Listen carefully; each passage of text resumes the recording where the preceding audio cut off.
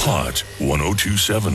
Joburg's hottest breakfast show. 6:39. Good morning, Reverend Shona. Thursday, you're here. How are you? Good morning. Yeah. I'm good, thanks. How are you? Yeah, we're all good today. The sun's out. It's another day, and it's a pleasure waking everybody up. A beautiful day in Africa. It is really nice. Today I want to look at the cricket because, of course, Hot is the official worldwide radio partner of the Super Kings, and we were there on Tuesday night. We won't talk about last night. No. But on Tuesday night we were there, and it got really tense towards the end. Oh, it was a great ending. It was a fantastic ending. We ended on a high, and of course, as it got closer and closer to the end, and there were only a few balls left and a few runs to get, it was very tense. People were involved. We were all watching. Now, what does it take to win a cricket match or even to play cricket? One of the first things, of course, is that it requires some sort of ball skills. You have to have an eye for the ball. And you need to be able to either bowl or bat or field. All of that's important. You need to keep a cool head under pressure, and we saw that. You need to be able to think, strategize, make the right decision, where you want to place the ball if you're the bowler. In fact, what bowler to use if you're the captain.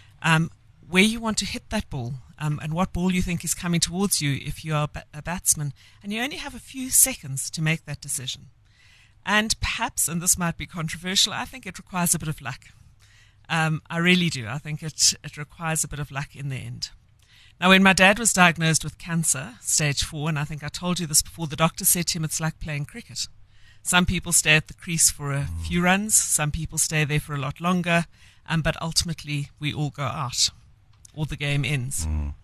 And I think the quality of our life actually depends on all of the above. It does require us to make the right choices, but it also requires skills. Things like your emotional quotient, your spiritual quotient, your rebound quotient, your intelligence quotient. And these can come naturally to you, but we can work on all of them. Communication skills. All of these we are able to improve, and it's important that we always improve. How do we respond? Do we respond in a better way? Do we learn a new way of doing things? We are never too old to learn. Never, ever. I've got a 70-year-old in my congregation who's doing another degree. Wow, that's incredible. So we need to actually be open to learning our whole lives. Then we need to remain centered and calm under pressure. I think it's important for us to remember that everything we do, everything we experience, in fact, is based on the choices we make. We can blame others. I've got people who blame their parents for years and years. But ultimately, it's the decisions we make that impact on our lives. And the last thing I really want to look at today is we also need to know who we are. We need to explore who we are. And when we know who we are, the decisions we make are much easier. Now, if I were to say to you, Tony, who are you? You might say, I'm Tony, or I'm Johnny, or I'm Bunny, or I'm Simon. But that's just our name. If I changed your name, you're still who you are. You might say what age you are. I could say I'm 21. Wouldn't be true, but I could say that. It still doesn't change who I am. We could answer that based on relationships, our children, our career. We could base it on how we're feeling that day. I'm happy, I'm sad, or I'm competent, I'm gifted, what career I've got, our personality traits. But all of these are not reliable, and they tell you more about aspects of yourself than who you really are.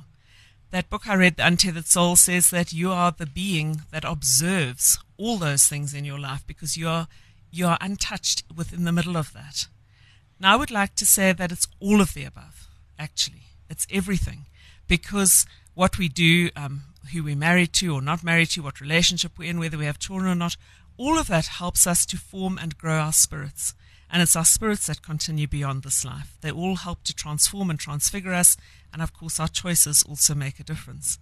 So today I do have a challenge for you. I think you need to write down 5 I am statements and think about who you really are. And it is important. I was reading a quote the other day that said, our departure point determines how we approach our destination. And they were talking about flight paths, and they were talking about jet streams.